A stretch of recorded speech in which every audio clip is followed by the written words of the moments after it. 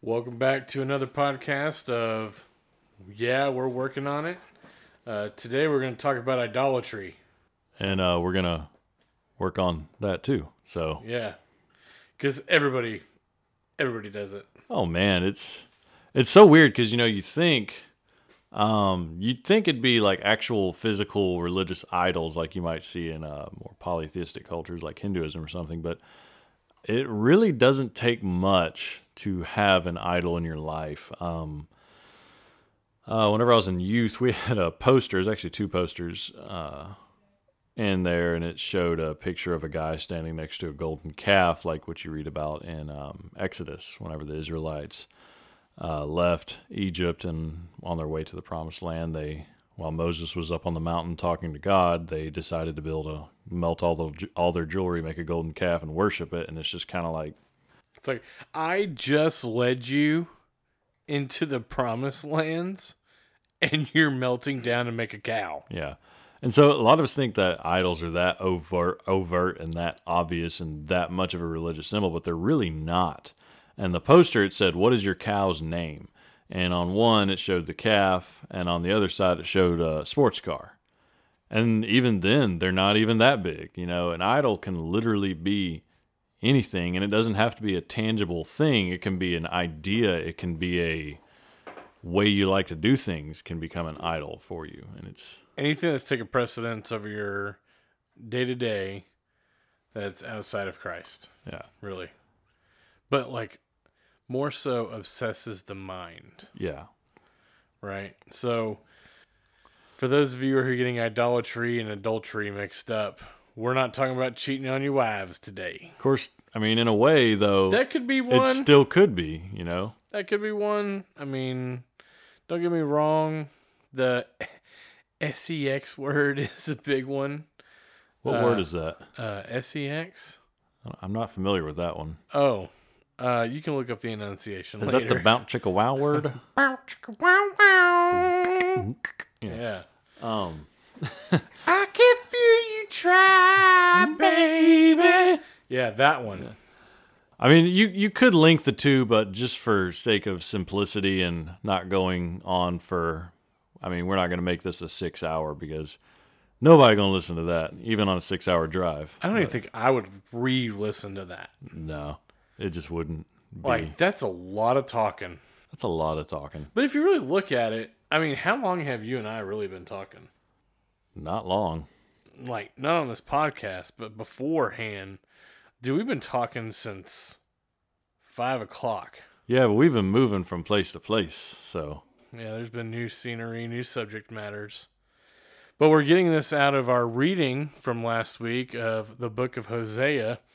And this really starts the idolatry of Israel on Hosea chapter 4, verse 11. So, and we left off last week's podcast kind of wanting to do a segment on idolatry. So here we are. We're gonna roll into it. Like I talked about on the last podcast, one of my things that took a lot of precedence over Christ at the time was deer hunting, archery, camouflage, and anything that revolved around those three things. Yeah. And the easiest way to find out if something is an idol in your life is stop and just think, how much effort do I put into this? How much thought do I put in this? How proud am I of this? And how much do I talk about this? Yeah. If it's just something you casually mention, like, oh yeah, I have a pair of pants I like. But it made me feel... That's probably not an idol. I'm not going to lie. Like, I don't want to skirt the issue. It made me feel so good. Like, knowing that I had the best bow, that I was building and gauging my own arrows, and my targets were... I mean, dude, I have 3 Robin Hood arrows already. People wait lifetimes for those. And I have 3 up on my wall. I mean, I'm not talking 5-yard shots. I'm talking like 50 plus. And there's a difference between being proud of an accomplishment or something like that and idolatry. It's just the line is never the same in a lot of situations. Like it was an obsession. I would go, when I got home from work, I would, hi honey, boop, run out the back door and go shoot my bow and just like worship it in a way. It's crazy how obsessed football. Oh, big time. Football is like, for me, I could slip into that really quickly with the best football team in the world, the Ohio State. I mean, it's ridiculous how fast I can slip right into that idolatry category with a football team. And not only that, you have an Ohio State tattoo, so I do. so it doesn't really help if you go away from that. I do. And I didn't even go to Ohio State. But it's, I mean, I have 2 tattoos, right? And, I mean, I will never get another one. We'll just say that. 1, it's a waste of money. 2, it's tarnishment of my skin that I didn't want to think about. But you just have to have those things. So See, I don't have one, and people ask, why don't you want to get a tattoo? And I say, well, have you ever seen a bumper sticker on a Rolls Royce? There you go, buddy. Funny story about a Rolls Royce. I read this in Car magazine. This guy bought a brand new Rolls Royce, was cruising in the desert from, I think it was California to Las Vegas, and his Rolls Royce broke down in the middle of the desert. And he called Rolls Royce, and he said, excuse me, I just bought this car, and it broke down. And they said, no problem, sir, we'll be there in a minute. He's like, I'm in the middle of the desert. And then he hears, and sure enough, there's a helicopter comes and lands. And these mechanics get out like a SWAT team would. They fix his car, and then they print out a receipt, and they say, here's your bill. He said, wait a minute, there's no value on here. And he said, sir, Rolls Royces do not break down. They got back in their chopper and left, and he got to Las Vegas. Yeah, Scooter told that one in church one day. Oh, did he? He did. Years ago. Except his wasn't in the desert. His was in the middle of town. And in his version, they didn't even give him a receipt. They just left. And then he called inquiring about a receipt. And then they were like, we didn't work on it because they never break down. But that's beside the point. Same point. Makes me wonder the legitimacy of the article I read. Yeah. It's kind of like the Maytag man. Maytag repairman. Yeah. Yeah. Anyway. I love those commercials. Yeah. I like the we can't stop you from becoming your parents commercials. That's a nice spanner wrench there, Steve. You hired him. You hired him. Anyway. Don't say anything. Don't say it's blue. It's blue.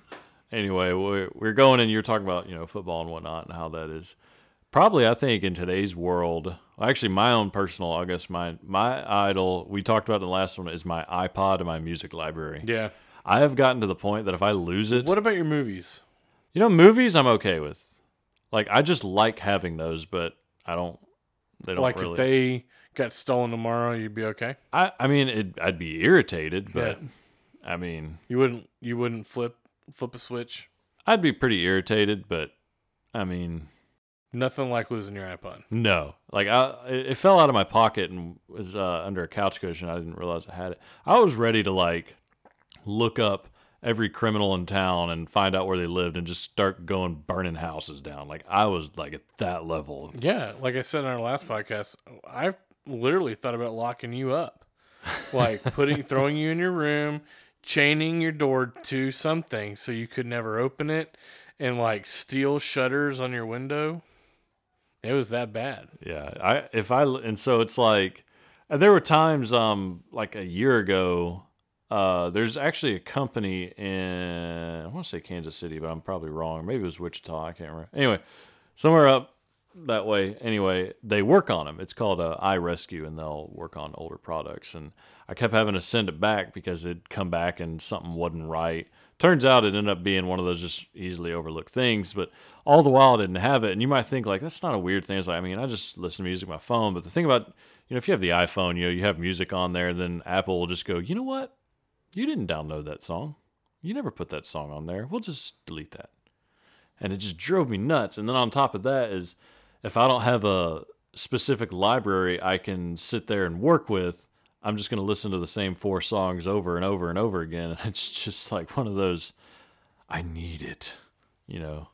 Yeah, we found out today. We're going into OCD territory. We found out today that your iPod's not formatted to play in a newer vehicle. No, it's not. Actually, I kind of already knew that, and I kind of had a feeling that was going to happen. That was sad. Well, the upside is I got to charge it. Yeah. In my truck, I have a USB port, auxiliary cord combo thing, and the USB quit working. Yeah, so I can't. But you can just plug in the 3.5. Yeah, just use the 3.5 millimeter jack to play it. The downside is you don't realize how much battery you use, and my battery's 12 years old, which they're better than the newer ones. It's lasted longer than the newer ones. Well, of course, because Apple cared back then. Exactly. But so it got a little juice. So the one thing, going into more depth of me, like, so yours is your iPod. Mine is definitely my bow. Like, not even my football team anymore, because let me tell you a funny story about my football team. So when I was living with the Thibodeaux, there was a big game. It was the Big Ten championship against Ohio State and Michigan. I think it was like 6 years ago. And Ohio State actually lost that game. And I threw the biggest hissy fit that Callie came out and she was like, hey, we're going to go to dinner. Do you want to go? And I said, no, y'all go. I'm going to stay here. She goes, fine, sit here and pout. And I said, I will. Like, that's my team. And they just lost. And let me just put this in retrospect. The last 10 years, Ohio State has only lost like 5 games. They don't lose often. And when they do, it's usually a big game. And it's just, it kills me.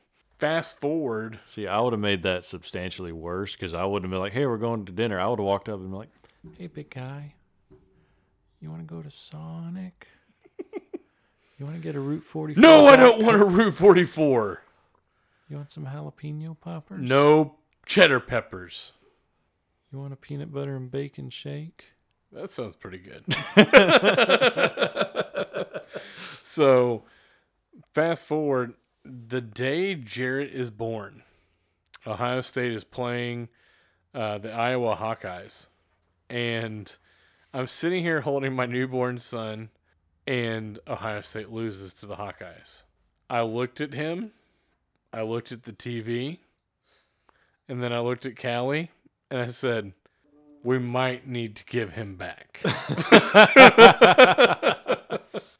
If he's going to make my team start losing, that's not a good thing. Well, I mean, the good thing is they've only lost like 2 games since then, so he's been pretty good. And so wait, you heard the TV go, look at the TV. Now look at your baby. Now look at me. Now look at your wife. Now back to me. That's right. That's right. And so the first game we ever really got at home, we got to experience was the Ohio State-Michigan game. The game. And, of course, he slept through the entire thing. I'm usually yelling, screaming, kicking, whatever's in the vicinity of the TV on that game. And for some odd reason, I just sat there and held him. It was quiet the entire 4 quarters. And at that moment, I realized, okay, a football game is not that important anymore. So now it's usually Callie that gets pretty riled up against the games. She's like, you guys can play better than this. And I'm like, see how the tables have turned. But see, that's where you become the guy like, Callie, they are trying very hard. These guys have put in a lot of work. That's right. I mean, a lot of work. You don't know what their practice schedule is like. I mean, they got to go to class, and that's just stressful. And maybe they don't have the teacher that passes them along, or maybe has given the same 3 tests for the past 40 years. You don't know if they've done that. It's Ohio State. I'm pretty sure that test has been around since 1863. Just so the football team can concentrate on football. Professor, why does our history test not cover anything past the Civil War? Don't worry about it. But it's going back, still today. The one thing that I would say if I did have an idolatry type item, it's my bow, because I won't let anybody touch it. I won't let anybody use it. Like, I am just completely and utterly obsessed with that item. And it really came to my heart a couple of years ago when we were talking about it in church, that everything that you possess, would you mind giving it up in the name of Christ? And I'm like, I almost had a panic attack there in the pew. I'm like, I don't think I'd let anybody touch my bow. It's very convicting to hear something like that. And we all have things, but some people say, you know what, I can just learn to live without it. But what if it wasn't a tangible thing that was your idol? Because I think one of the biggest idols today in our world is politics. I think people hold their political ideologies up so much that they seem to want to, what's the word I'm looking for, isolate themselves from others who don't have this same thing. I mean, you can look up the definition of a cult. You can look up what a religious idol would be. You can even look up what a religion is, and you can look at the whole political spectrum, and you can say, you know what, that is exactly what that is. And the thing about it is it's so easy to do without it. I mean, who cares if a state representative in Montana wrote a bill to do something? Who cares if that happened? Who cares if a congressman from Wisconsin is writing it? It's not going to have any major effect on your life. And we put so much time and energy into it that we hurt our friendships. We focus more on them than we focus on God. I mean, it's look at this election that just rolled out. I mean, literally families divided. Yeah. Over something that has what? Zero impact on their lives. I mean, I had a history teacher when I was in college, and it was around an election. It was I forget who it was. I guess it would have been the first time Barack Obama was running. But he told us, he goes, guys, don't invest too much in this election, because most of your election that you need to be really paying attention to are local elections, because that has more bearing on your life than presidential or anything like that. I mean, and I know there's going to be people out there who disagree with that statement, but I do agree with it. Like, I'm paying more attention to who's in my courthouse down the street than I am who's in the Supreme Court, because I don't intend to go to the Supreme Court a lot. I don't know about you, but I mean, I don't plan on going to my courtroom down the road a lot. No. But I want to know at least the person who's in there. Yeah. Because that directly could affect me. Yeah. And it's just, I got on Facebook, and it puts you in a bad mood. And that's the whole purpose of it. But I just got on there and I used the snooze feature, and just every politician, political page, anything, I just snoozed them for 30 days. And you'll find, like, man, how much time did that take up? Like, how much did I spend reading these articles or reading these posts and so on and so forth? And you realize just how much of an idol that is in your life. And it's just astonishing. And I'm actually looking for a passage. I wasn't ignoring you and looking at my phone. I know you were looking something up. I was trying to find a... we don't have the budget for a fact checker or a person who sits on their computer and looks things up for us just yet. But if you want to send us money to help for that, we're always open for it.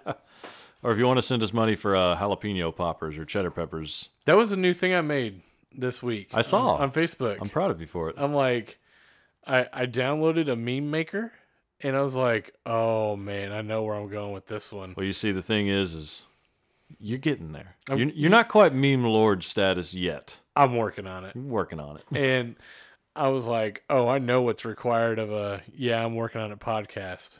Bible and cheddar peppers. So, one of the things that kind of brings me comfort, because, the whole political thing, the idea is to divide people so that way they, one, don't have to think for themselves. They just know that's the enemy. But the thing that always brings me comfort is I go back to Titus. Titus chapter 3, right at the beginning, is remind, and I'm reading from the NIV, that's remind the people to be subject to rulers and authorities, to be obedient, to be ready to do whatever is good, to slander no one, to be peaceable and considerate, and always be gentle toward anyone. The gist of it is obey the laws of the land. We look so hard, we put so much energy in saying, oh, they're going to pass this, that's not right. That's, what the Bible says, just do what they say. And that's the one thing, that's my conviction, is I have to sit there and go, okay, Yeah, there's really not much you're gonna do about it anyway. I Yeah. mean, but the one thing I did read into that passage was, do we really need to be slanderous about anything? No. Like, that's politics of today, though. Yeah, and not only that, slander would be lying, which, unless I'm mistaken, I don't think we need a fact checker for that one. But I believe lying is one of the 10 Commandments. Well, and if you really look at the way that political people go to arena, it's all about slander. Oh, big time. But it's so weird. We went to I had the fortune 5.5 years ago, to go to India. Long story short, myself He ate a lot of curry. I actually didn't eat a lot of curry. I ate a lot of chicken tikka. A lot of what? Chicken tikka. See, we would say chicken tikka, but they say chicken tikka. Yeah, Brent and I got a good laugh out of it. But Brent and I went, we teamed up with a missionary who was already over there, whom we kind of knew already. And, you'll go into houses of... Was that Gene? No, it wasn't Gene. It was Eli. But we did hang out with Gene. Okay. We hung out with Gene. We hung out with New Delhi Kuldeep. And we hung out with Dehradun Kuldeep. Gene, if you're listening to this podcast, we love you, brother. We appreciate everything you're doing over there for First Baptist Fedat. Keep up the good work. Hope that this holiday season treats you and your pastors well. Thank you very much. But, we'd go into houses where people were saved, and you'd see, like, these holes cut out of the wall. Like, it was a platform, like, almost like a shelf, but it was just random. And you're like, what is that? And like, oh, that's where they put their idols. Because, they'd go and I don't know the full Hindu process, but they do stuff for their idols. They worship their idols and so forth. And then there's even people who've been saved that just keep them in their house just because they're so accustomed to having that. And, we Americans, we go over there and we go, oh, these polytheistic people, they have their idols, but we have idols that are more important in our lives than theirs. Theirs is more of a routine. Ours is something we devote thought to. And not even that. I'm not taking up for Hinduism, but at least it's more of a religious theology. We have idols in our life that don't bring you anything. Secular idols, yeah. Like, we just named a few. Politics, football, hunting, sporting events. I mean, there's so many... Music. Music. There's so many things in this world. Money, sex, power... the list goes on and on and on and on and on in America. Yeah. I mean, literally, like Matthew said, we could sit and talk about this for about 6 hours if we really wanted to. Of everything that is an idol and explain how it is and going. I feel like it is one of the more overlooked sins. 7 deadlies, isn't it? Isn't? I'm not quite sure. We'll need a fact checker. Fact checker. Oh, fact checker. Oh, we don't have one. Anyway. But, I mean, it's one of those ones that gets mentioned a lot, and I feel like it gets overlooked. I think in the same way that Jesus summed up the 10 Commandments and the entire law in love the Lord your God with all your heart, with all your soul, with all your mind, and treat your neighbor as yourself, sums up all of it. I think, honestly, avoid idolatry sums up a lot of sin. Yeah. I think one of the most famously misquoted passages is in 1 Timothy. I believe it's chapter 5. It's probably one of the most misquoted passages ever, and it's be careful, for love for money is the root of all kinds of evil. And it's interesting because greed is also one of those ones that can lead to so many things, but when you think about it, greed is idolatry. Yeah. Wanting monetary value and stuff is making money your idol. And you want more and more. And not only that, and that's where your mind is it's thinking, how do I get more of this? Because this is the most important thing in my life. This is the thing I can't do without. Yeah, it's like the pursuit of happiness outside of Christ. Yeah. Really is what it is. And, we're not going in some hippie communism thing of, we don't need money, man. Obviously, I need money. Obviously you need some sort of monetary something to survive, but there's a point in which it's, here I am to survive, here I am to be comfortable, and then here's the pursuit of I'm denying Christ, I'm denying everything around me for this one thing.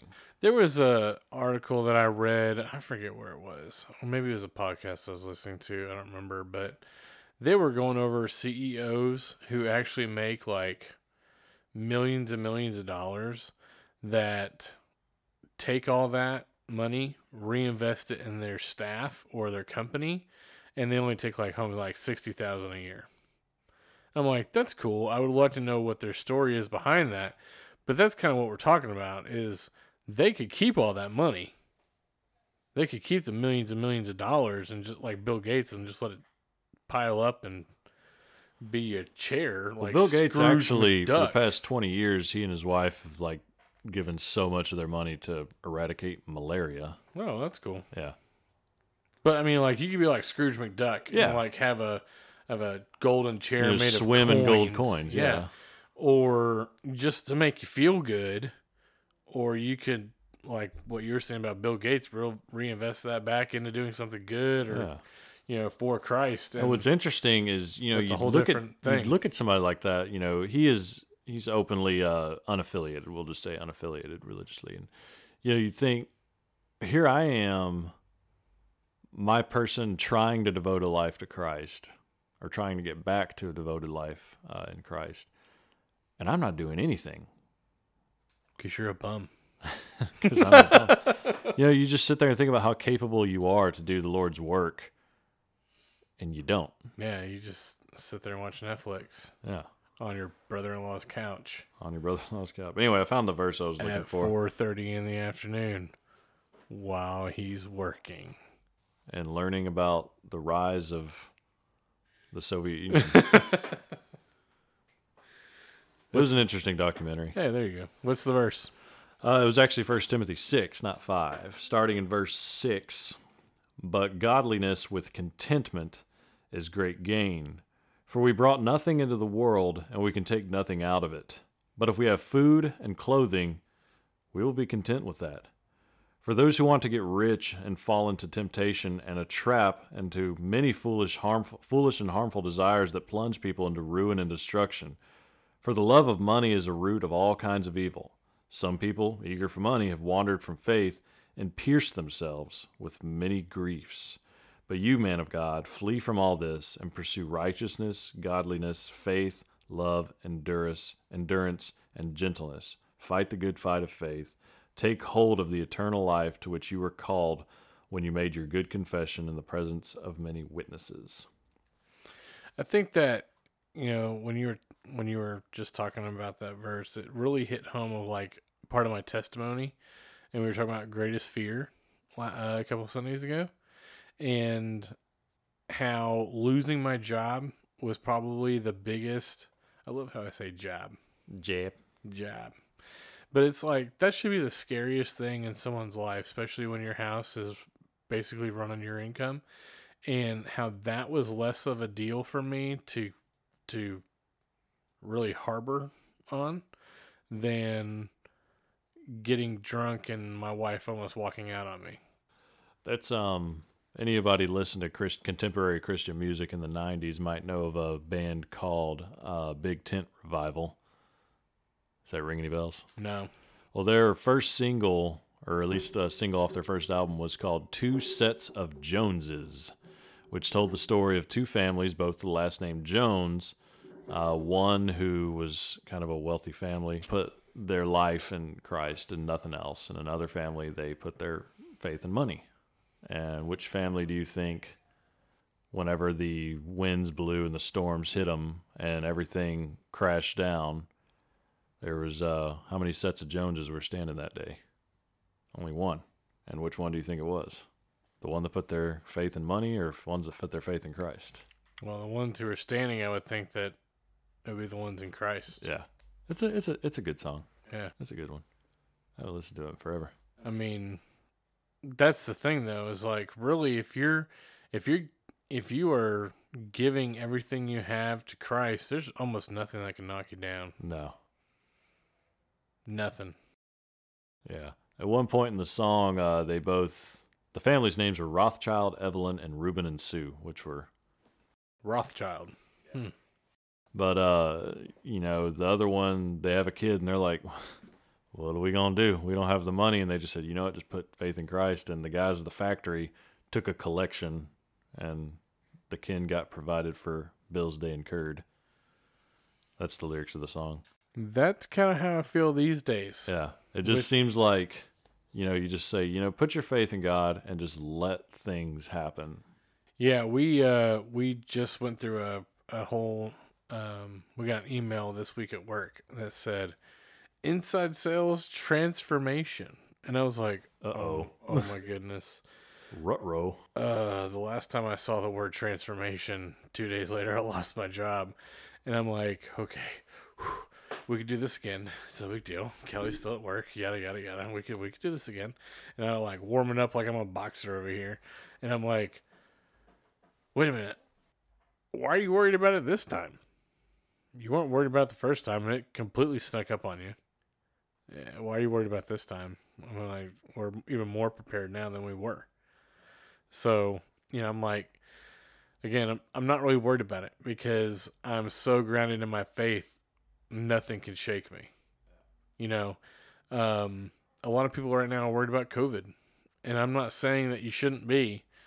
There's just a level of worry there's a level of worry that is almost panicking to some people, and I'm not gonna lie, when that thing first came across the ocean and people were just dropping like flies, because you're already you're part of the demographic who's at risk, right? With type 1 diabetes, I'm part of that high risk category is what they call it. And my endocrinologist and my wife told me, she goes, we think if you catch this thing, you're not going to make it out alive, just based on the research we had so early on. And I was like, oh my gosh, I'm going to leave you with a 3-year-old boy. I'm so sorry. So I was like super quarantined in the house, like wouldn't go anywhere, wouldn't shower for like 5 days straight. Well, that was probably for a different reason. Well, I forgot. Yeah. Well, people around you didn't forget. And yeah, man, I'm like, why didn't you say something sooner? Like, I'm over here going, well, because usually when people don't shower, it's either the shower's broken or they're going through something. So you kind of give them some space. But after about a week, you go, all right, bro. Well, dude, I discovered it on my own. I went to brush my teeth and I was like, whoa. I was like, what's going on? Yeah, this is completely off topic. But a friend of mine, I call him Wounded Knees because even though that's the name of a U.S. government atrocity, but... years ago, I think this is maybe like 9 years ago, he was playing soccer, he got chipped, and he tore his ACL, PCL, and meniscus in the same knee, like all at the same time. Oh my gosh. Yeah. And that's devastating. And then something happened, I'm not a doctor, something like the muscles contracted around it, something made it hard to operate on, I'm not exactly sure, but he was in the hospital for a while, just laying in bed. And then he gets home and he's on all kinds of painkillers and he stank. I bet. So his dad and brother take him in the backyard, strip him naked, sit him in a chair, spray him with a water hose, and hand him a bar of soap. Hose him down. Oh, man. So if you had met to the 7-day mark. Yeah, I'm glad I discovered it on my own. But it wouldn't have been a chair. It would have been a kiddie pool for you. I love getting in kiddie pools. That may sound weird. But, like, I'm not going to invest in a full-size pool in my backyard. There's just no point when the beach is like an hour from our house. Yeah. Well, to be fair, though, our beach does have flesh-eating bacteria in it. Every year. There's an article that comes out. And it's killed people. Yeah, like 2. Like 2 a year. Yeah. Anyway, we buy Jarrett a new kiddie pool every year. And I'm like... Can we get like the 3-ring one so we can get a little bit more water in there for this beached whale over here? See, I told you said one day you're going to put it in the front yard. How y'all doing? Not yet. It'd be like... when you're in the sweatpants stage.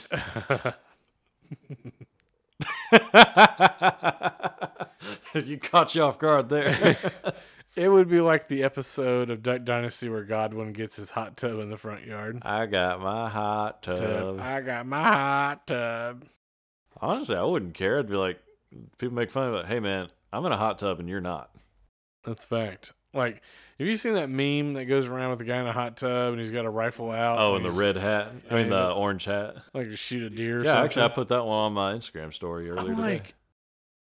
That's what I want out of life. I have a friend of mine, his wife, he's older, he's in his 60s, and he grew up kind of in the city, and his wife grew up in the country.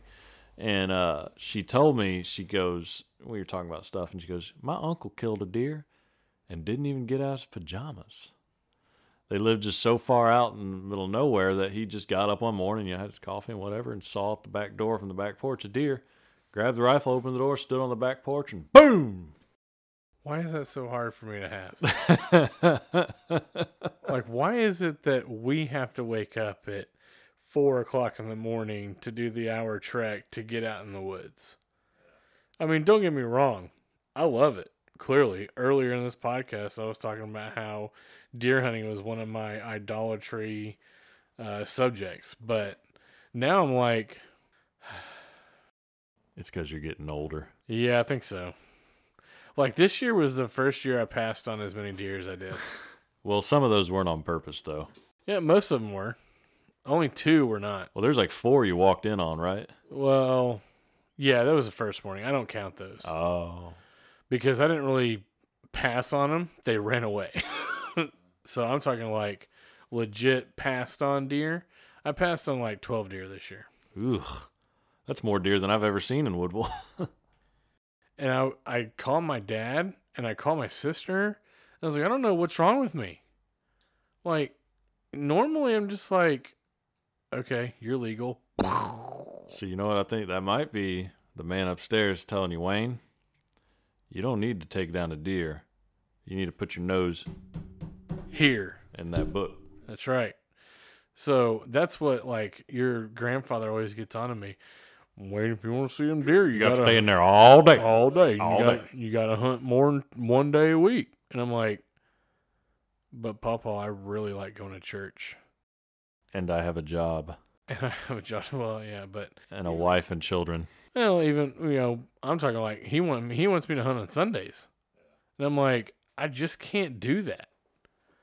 Like, I enjoy going to church and diving into the Word, like you said. Put your nose here. I enjoy doing that more than I do deer hunting now. One of the ways, though, going back to the actual topic at hand, one of the ways, a good way to find out what your idols are and a way to combat them is fasting. Now, a lot of people say fasting, take away food. Fasting, yes, is taking away food, but from a religious standpoint, fasting doesn't necessarily mean taking away food. It can mean taking something important in your life. Yeah, it just really means go without. And replace it with God. So, I know a lot of people who are gamers, A kind of a way to stay humble is to take something that you think is very consuming, time-consuming, thought-consuming, whatever, and just do without it for a day, 2 days, a week, a month, however long. And anytime you think, say it's gaming, say it's like, normally at 5 o'clock I'll start gaming. It's like, well, 5 o'clock, you pray, you read scripture, you study theology, you sing hymns, you do something, you meditate, something that is replacing that with God. Or every time you think of something or you hear something, just if that anything is in there. And, if you think, if you sit and analyze your life and say, you know what, I think this is an idol for me, humble yourself and fast from it. Another test is to see what would you give that to somebody in the name of Christ? That too. Or could you just take it and just destroy it? Yeah, could you just be okay getting rid of it? Yeah. I mean, like Scooter, his famous thing is he goes, I don't know how many cars I've just let random people borrow. Yeah. I mean, because he's like, this is not my car. This is the car Christ gave me in my life to help other people with. Yeah, and he lives close enough to the church that he could just ride his bike there. He knows plenty of people who he could call and say, hey, Johnny, can you give me a lift? Or, hey, Connie, can you give me a lift? Hey, if you're talking about First Baptist Church Finette, if you talk about Johnny, Connie, or Robert, or Cindy, you're talking about the majority of the church because we have so many people with that name. But we have a lot more people coming these days. We do. A lot of newer families, a lot of young couples coming in. Yeah, I was gone for almost 5 years, so yeah, things have changed. It's getting more robust at the church, and I like it. Yeah. Like, our Sunday school is busting at the seams. We had to move the barista bar out in the hallway. First world problems. Hey, man. Everybody's there to get their scripture and their weekly worship on. I'm in support of it. And I love that Scooter's doing it. Scooter shines in small groups. Yeah. I wouldn't say that he's not as good as a pastor. No, he's good at it. He's just I've always liked being in small groups with Scooter. I think you just like the one-on-one time with him. Scooter's just a likable guy. He is. He's a great person. Yeah. But I like the structure of the class that we're getting. I mean, and it's really, it takes it out of church, because one thing, I was listening to Unashamed, Phil and Jace Robertson's podcast earlier this week, and, you know, it's kind of like the old thing that I heard when I was in Boy Scouts, which don't get me started on the current state of Boy Scouts, but I was in them too, so. Is, you know, they used to say, do you think scouting is one day a week? You know, and I'm like, replacing that with Christianity. Do you think being a Christian is one day a week? No. It's every day. It's all day. All day, day. I mean, we're, like we said, you know, what the book says, we're supposed to be a beacon in a dark place. I'm like, if we're not doing the right thing and we're not living by Christ's word and having his, you know, having love in our heart, then we're not going to be a beacon for anybody. And if you ever, I don't know if it's still there, but for a long time, the parking lot of Calvary and Beaumont, whenever you left, there's a sign that said, "You are now entering the mission field." And it's like, it's such a convicting thing, because, you know, people get on to you like, why'd you go to the other side of the world to tell people about Jesus when there's people right next door that need to hear? And it's like, you know, sometimes you do. I always was convicted that, and it was Scooter of all people. It's like, you know, sometimes you have to get out of that comfort zone to really do well. But, you know, they're right. You know, there's people next door. There's people down the street. You know, people like to say, you know, America is a Christian nation. Well, sure, but about half of those people don't go to church. And of those, only about half of them would even claim Christ. And of those, about only half of them are actually doing his work. Yeah. I mean, if you really look at the, if you want to know how bad idolatry is in America, go to a foreign country where they don't have anything. Yeah. To idol. Yeah.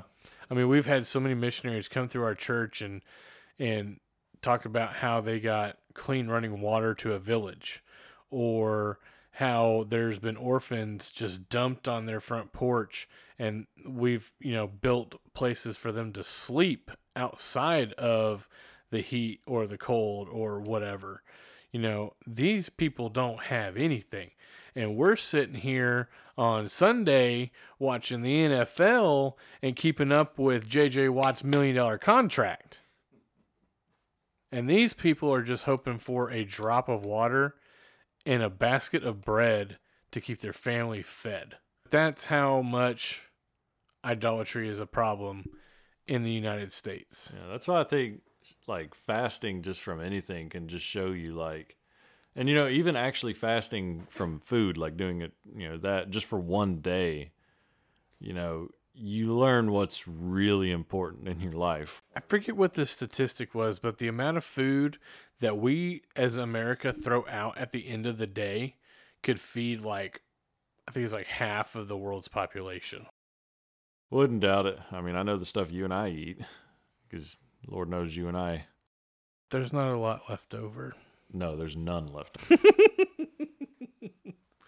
But I mean, it, you know, that's, we laugh and we make a joke about it. We are really, you know, serious about the, you know, just the state of people's hearts. And that's why we want to talk about it, because I would say, you know, yeah, we're working on being, We're working on it. Yeah, we're working on it, about being better Christians and not having false idols in our life. But I can say I've overconquered, you know, I've conquered a lot of that. Yeah. Because as long as I have a Bible on my desk, and I keep it on my desk right next to me while I work all day, and I'll crack open the Word when I'm struggling or feeling, even on High Island, man, I'm cracking it open, because it's not just in the down times. It's not just in the up times. It just needs to be all the time that we're cracking this thing open and learning what God has to say. Yeah, like some people say, like, you know, how often are you reading scripture? And you go, oh, every now and then. It's like, well, it should be every now and then, every day. Right. Yeah, and that's one thing I like about Scooter's Sunday school is we get a reading plan, so you're in that word every day.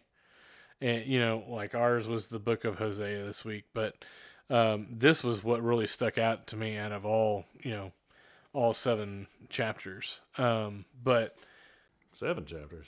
7 chapters of Hosea? Thought it was longer. Yeah, it's longer than that. Well, we only did. Oh wait, we only did 5 chapters. 3. We only did 3 through 7. There was a 7 in there. So, but yeah, I mean, idolatry is just a big problem, and it's a big problem on a lot of people's hearts, and it could be a big problem with the person sitting in the pew next to you. So, I mean, I would encourage everybody, don't be ashamed of talking about it, because if you don't talk about it, you don't reconcile it, it's going to overcome even more. Yeah. And I think, we live in an area where, hurricanes have taken people's houses. I go further north, you deal with people who tornadoes have taken their houses, You got to sit there and think, what if that happened? Like if a storm surge came and there was nothing in your house that was salvageable. Nothing. Not even a picture on a wall. Would you just have well, got to buy me a new house now. It's just a house. I can get another one.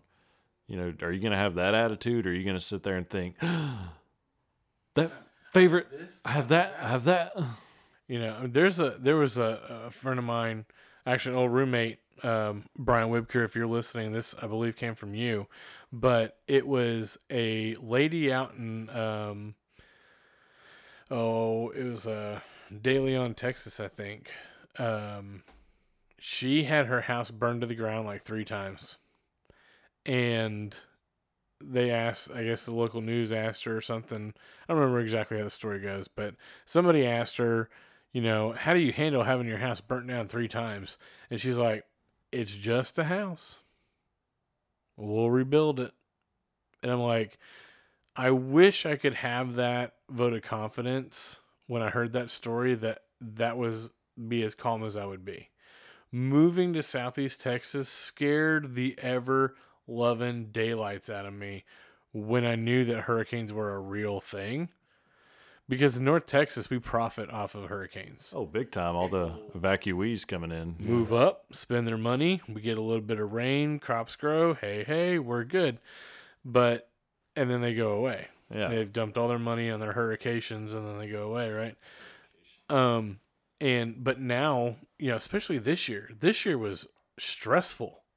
We had hurricane after hurricane after hurricane after hurricane. All while having COVID. Yeah, and I'm like, me and Jarrett literally had to, we evacuated up to North Texas with my family while I'm watching this Hurricane Laura about to come demolish my house, and then at the last minute, took a westerly turn or easterly turn. But I'm like,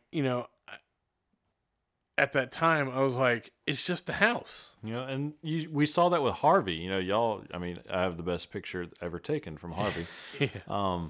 We saw that. We saw people just making light of these situations. They lost everything. Everything. And yet they're out playing in the water, and you just sit there and think, that person is definitely, they recognize the weight of it, but, you just have to learn to let things go. Yeah. Nothing, and that's the thing. That's what you really want to tell everybody. This thing that you're putting faith in, it's not permanent. And, one of the things in that passage in Hosea talked about their wooden gods, their wooden idols. And, I've met people who say they have their own God that they created with their own imagination. And I said, that's all fine and good. But when you die, that God dies with you.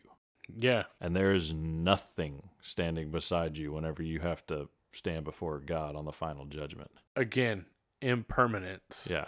Like, it is a thing. Everything physical on this earth will go away.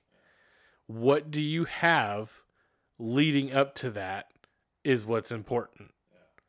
Do you have faith in Christ? Do you have love in your heart? Do you have, have you been a great disciple for Jesus through your walk here? Because those are the things that are going to matter later. Those are the permanent things. Or did you sit there and watch NFL keeping up with J.J. Watt's $100 million contract. Ooh, is it $100 million now? Well, that's what it was like 5 years ago. Doesn't matter, but and I think a good kind of a point to kind of wrap things up is, we talk about idolatry, and most people hear that go, well, you're a hypocrite. And it's like, we're not saying get rid of all your stuff. No. I think a good passage comes from Deuteronomy chapter 6, which kind of context is the Israelites are going into the promised land. They're finally deciding, hey, you know what? We don't like the desert. So starting in verse 10. I definitely would not like the desert.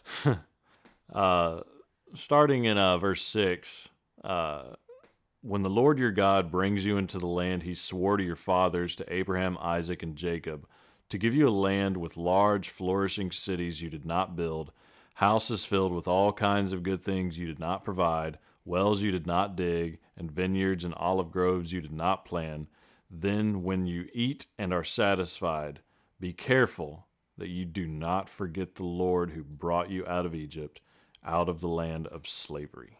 And it's, you can say it's, the idea is having stuff isn't wrong. It isn't. Just don't forget its source, and don't forget who you answer to at the end of the day. Yeah, don't forget where the stuff comes from and what it's in your possession for. That's why, tithing and stewardship is so important, especially stewardship. Stewardship is, giving something of yours to the church. And I'm not talking the church building.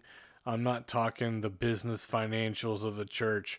I'm talking about Christ Church. Your spiritual gifts can be a stewardship. Your love can be a stewardship. A lot of different things can be stewardship. We're not talking just about money, but it's recognizing what you have in your possession and how are you exalting Christ through those things. Yeah, and that actually wasn't the passage I was thinking of, but it was very similar. The one I was actually thinking of is in 8, also starting in verse 10. How about that? There you go. It's when you have eaten and are satisfied, praise the Lord your God for the good land he has given you. Be careful that you do not forget the Lord your God, failing to observe his commands, his laws and decrees that I am giving you to this day. Otherwise, when you eat and are satisfied, when you build fine houses and settle down, and when your herds and flocks grow large, and your silver and gold increase, and all you have is multiplied, then your heart will become proud, and you will forget the Lord your God, who brought you out of Egypt, out of the land of slavery. Yeah. It's just such a simple formula.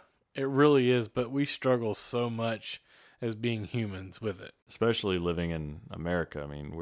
That's like what we talked about last podcast.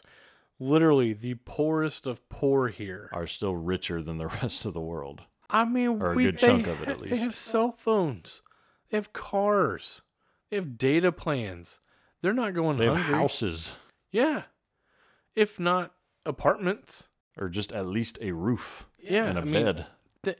There are literally, our church affiliate Chris in Uganda, literally orphans just dumped on the side of the road like garbage that he rescues every day. And then, the time I was in India, there was, we might call it a neighborhood, they call it a village, of these just clay houses with, grass. And, I'm 6'3", I'm having to almost crouch all the way down just to get in this door, and it's just a one-room thing, and they don't have indoor plumbing in that. They don't have a toilet. There might be one toilet for the entire village to use. It reminds me of when I didn't really grasp this concept of how blessed we are in America with things and materialistic things until I went to Honduras on our honeymoon. Actually, it was a stop on our cruise. And we went clear bottom kayaking, and that was really me and Callie's first marriage counseling lesson. A speedboat went right in front of us, and all this wake is coming into our clear bottom kayak. And she's over here like, hey, baby, we're sinking. And I was like, no, we're not. It's just the wake coming in, and just keep pedaling. So we would paddle, and she's like, hey, we're sinking. I'm like, no, we're not. We're fine. Like, Are you in the back or the front? I'm in the front. Oh. She's in the back. And I'm like, we're fine. So I said, just keep paddling. And she's like, excuse me, turn around. And she is like sitting in this kayak, like water up to her neck. And I was like, oh my gosh, we're sinking. She's like, yeah. So, Did you know the process? of how to unswamp your boat? Yep. Well, it really wouldn't have helped us because the drain plug was open on the bottom. Oh, okay. So I know how to swamp a boat. Yeah, get upside down. Yep. And but I hear this guy going, I'm coming. And I mean, he's just racing out to us on this one of those unsinkable like styrofoam filled kayaks. And there's fire coral right underneath us. Ooh. Like poking out of, my wife's like, I am not getting out of this boat. And I was like, and you gonna get stung by the fire coral. And this guy goes, okay, you get under here first. And I whoop right over into that boat. And she's like, I ain't moving. I was like, get over here now. So she finally gets over. And I am paddling. And I feel very tired. And I realize she's not paddling anymore. She's like, I'm done. I was like, great. That sounds like my sister, though. So I paddle all the way to shore, and we get to this beach area, and I'm like, I don't think this is our beach. Literally, people coming out of the woods, out of the jungle, coming with like little wooden trinkets and stuff, and I'm like, get back in the canoe. Get back in the canoe. So, roll them up. yeah. So this guy is literally on the other side of this big jetty. He's like, over here, you got to come over here. And I was like, oh my gosh. We gotta walk. So I went all the way around this big long jetty and back again. And the guy was like, I'm so glad y'all made it. I'm so sorry. The drain plug wasn't in. And I was like, it's no big deal. Thanks for all your help. And I gave him like $20 as a little side tip of saving our lives from fire coral. And I thought he was going to choke me out. He was so happy. I was like, dude, it's just a 20. And he said, you don't understand. This will help feed my family for a long time. And I'm like, you just don't grasp it until something of that magnitude that you either do or witness or a part of. You just don't understand the magnitude of what we have and how our country is just not being a good steward of it. And it's easy to take stuff for granted. It really is. Yeah. I mean, it's just, it's a problem, and I think we all need to work on it. Even me and Matthew, we work on it on a day-to-day basis. Yep, we find stuff. Of course, I've been kind of very humbled recently. I had a mental health episode and was fired for it, and then got another job somewhere and ended up losing that job. And just like the story of everybody, you apply and apply and apply and apply and apply, and nothing happens. And you have to swallow your pride and get on unemployment. It's not enough to pay the rent, so you're dipping into your savings, and then eventually you're just like, what's a guy to do? You realize I'm running out of time and I'm running out of options. I got to make a decision, and so I'm going back to school. But I'm so excited you're back, though. Like, I'm so excited you're back at Beaumont. Yeah, I guess I am too. I just wish COVID wasn't going on, because yeah, you could do a lot more. But I mean, honestly, as long as you have a Bible in your hand and you can run. Yeah. It's humbling because I don't have the money to go get my own place. Yeah. And so I have to shack up with my parents, and it's hard to be proud whenever that's your situation. I ask your mom and dad on the weekly when I can move back in with them. But no, it's really hard. And so, I've been telling people a lot, like, for the next year and a half, 2 years, however long it is that I'm here, every so often I'm going to be very not okay. It's just going to happen. So you just got to be ready for it. And it's so humbling. And, there was all these things. I've never been a very high maintenance person. I've always been a relatively humble person. Yeah, I agree with that. Like, I have stuff. I could literally sit on the couch, sit on the floor, and just stare off into space for hours and be content doing that. I think I've walked in on that happening. Yeah. There's a lot of times, after a long run, I'll be sweaty and I don't like to hop into the shower right away. I like to cool off. Otherwise, I keep sweating after a shower, even if I take a cold shower. So I just like to sit on the floor. I don't want to sit on the furniture and get all sweaty. And I'll just be sitting there. Just You and your around, thoughts. Just sitting around, twiddling my thumbs. But I think, even in kind of what's perceived as a defeat for you, you still recognize, like the other day, I asked you, hey man, are you okay? You're like, I don't want to get into it right now. We'll talk about it later. But I mean, if anything, my idol in that situation is my privacy, my alone time, and I don't have that anymore. Yeah, you don't. I don't. I have high school privacy, which is a closed door that mom can open at any time. And so that's going to be the hardest one for me to. It's like French doors. Yeah. They used to have little ball bearings, but both of them came off over the years. They open so easily. It's just oh yeah. Tink, tink, tink, Yeah, tink. they used to seal shut. Yeah, there's no locking mechanism on your door. No, there's not. Except for like a pile of clothes in front of it. Yeah, I guess I could put something heavy in front of it. But so yeah, I guess the iPod and of course I have done with that, and I've thought about that a lot because over the years it's like people ask me on like how old is it, like on average it's like I think 6.5 years old or something. The oldest piece on it is like 12 years old, and eventually I'm not going to be able to use it anymore. Eventually iTunes is going to shut down, and I could use Rockware on it, but that's not any good. And then impermanence. Yeah, and so every day every now and then I think about like, we'll have a funeral for it. I won't throw it away because I'm a tech kind of guy, so it'll just sit in a drawer with my other iPods. And I just like tech stuff, and maybe one day I can learn how to make something cool out of it, or maybe I'll just end up being a hoarder. Hey, I hope that doesn't happen because I've seen hoarding. Like, have you ever watched that show? Actually, there was a guy. You want to talk about mental health episode? I get anxiety just watching it. There was a guy I met. Met him through a tragedy. I was still a news reporter at the time. This is around July 4th. It might have been actually on July 4th. I can't remember, but I think it was 2 years ago. 2 years ago. I can't think of the guy's name. I could probably look it up on my phone.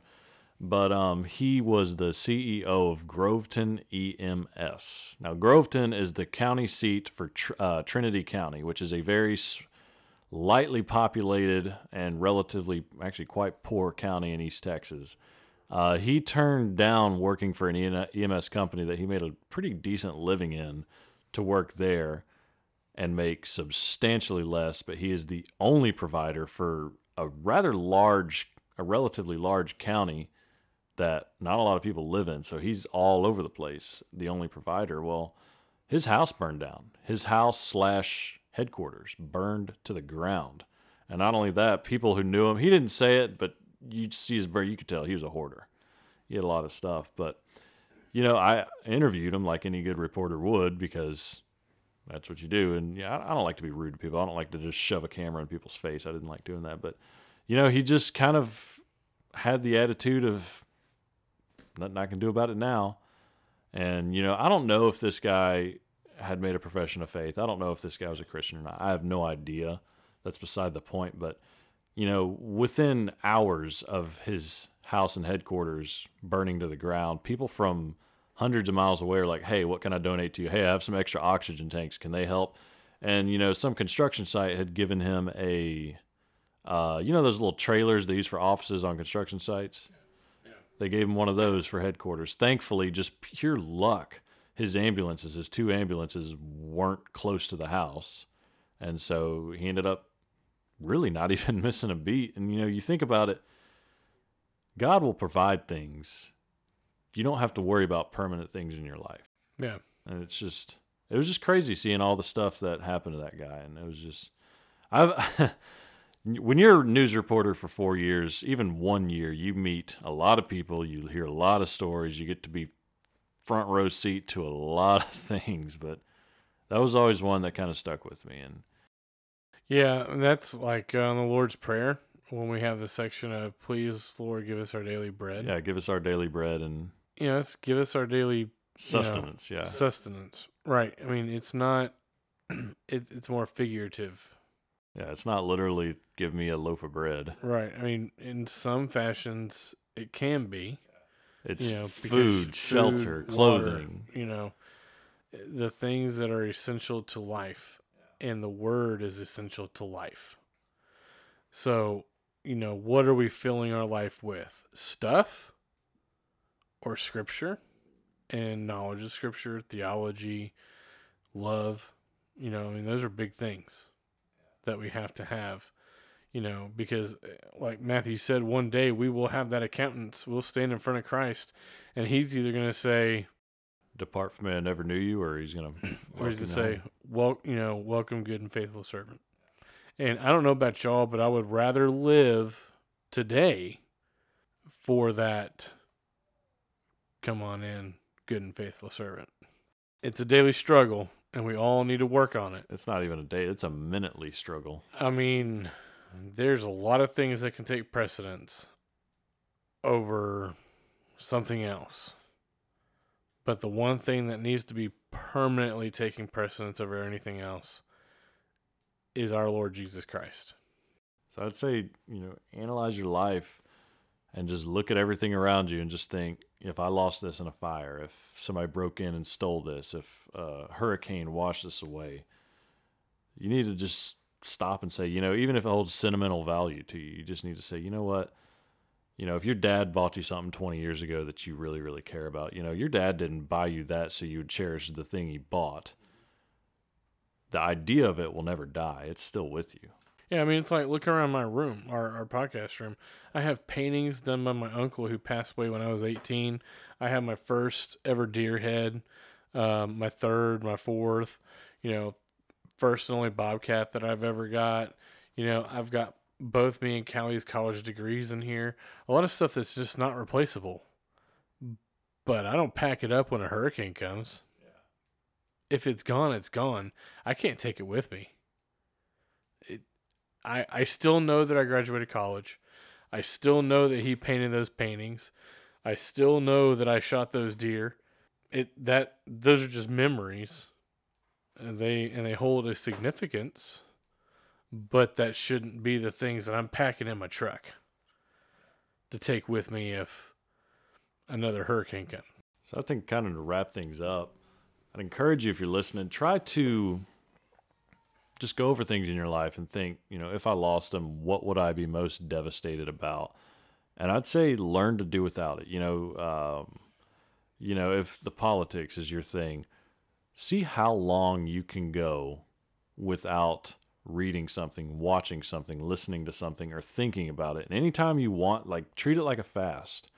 Anytime you think about it, want it, or anything, pray, read scripture, study theology, sing if that's your thing. Yeah, I mean, I think if social media, that's a big one we didn't even get to jump in on, but social media,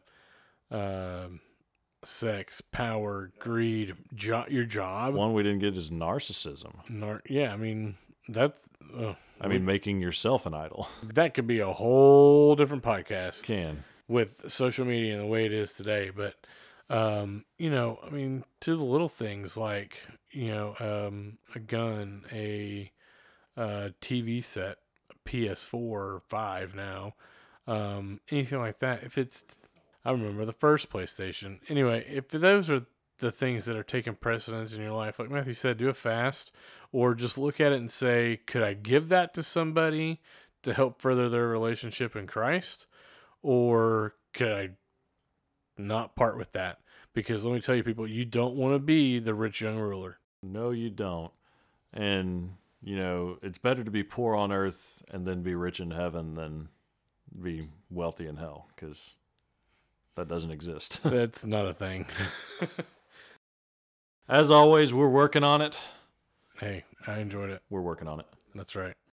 We'll post our reading schedules on Facebook. And there's 6 other platforms you can listen to us now on: Spotify, Breaker, Pocket Cast.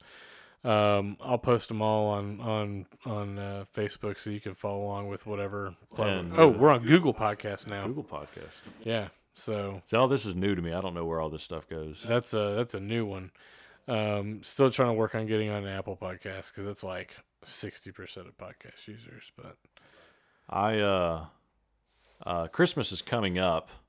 It's a week from snow's coming down. Yeah. Christmas, I'm watching it fall. Christmas. Anyway, Christmas is coming up. New Year's is going to come up. So I don't know when the next time you and I will get together to record one of these. I don't know, but let's talk about your trip when you get back. Yeah, when I get back. Going skiing. That'll be good. That'll be good. I'm not a skier. I've seen every episode of Man vs. Wild, Man, Woman Wild, and Dual Survival. So if I get stuck out there overnight, I'm good. Just take your cell phone and we'll do a podcast via satellite. Well, what you doing, brother? It's I'm too trying cold. to survive. It's too cold, and the battery dies really fast. So, and remember back like 20 years ago, whenever your phone you didn't have a signal, and you had to say, "Oh, you probably have to climb a mountain to get a signal." Well, that's not true because the mountains are in the middle of nowhere. Yeah, I don't know where that whole false thing of climb a mountain to get better service really came from. It's not. The altitude is not really going to help you. No, it's irrelevant. I don't know why we thought that. But anyway. Maybe because we thought we were getting closer to the satellite. Maybe. I don't know where it came from. It really just has to do if there's a tower in your area. Pretty much. So, but yeah, we'll talk about your trip. That'll be fun. It'll be fun. I mean, I'm not a skier, but you're like super pumped about it. Yeah, yeah. Who'd have thunk it that some kid that grew up in Gulf Coast, Texas, would be that good at skiing? Hey, I mean, there's not a lot of waves to surf. So. No, I was never good at that. All right, guys. Thank y'all for listening. We'll talk to you next week. Woohoo!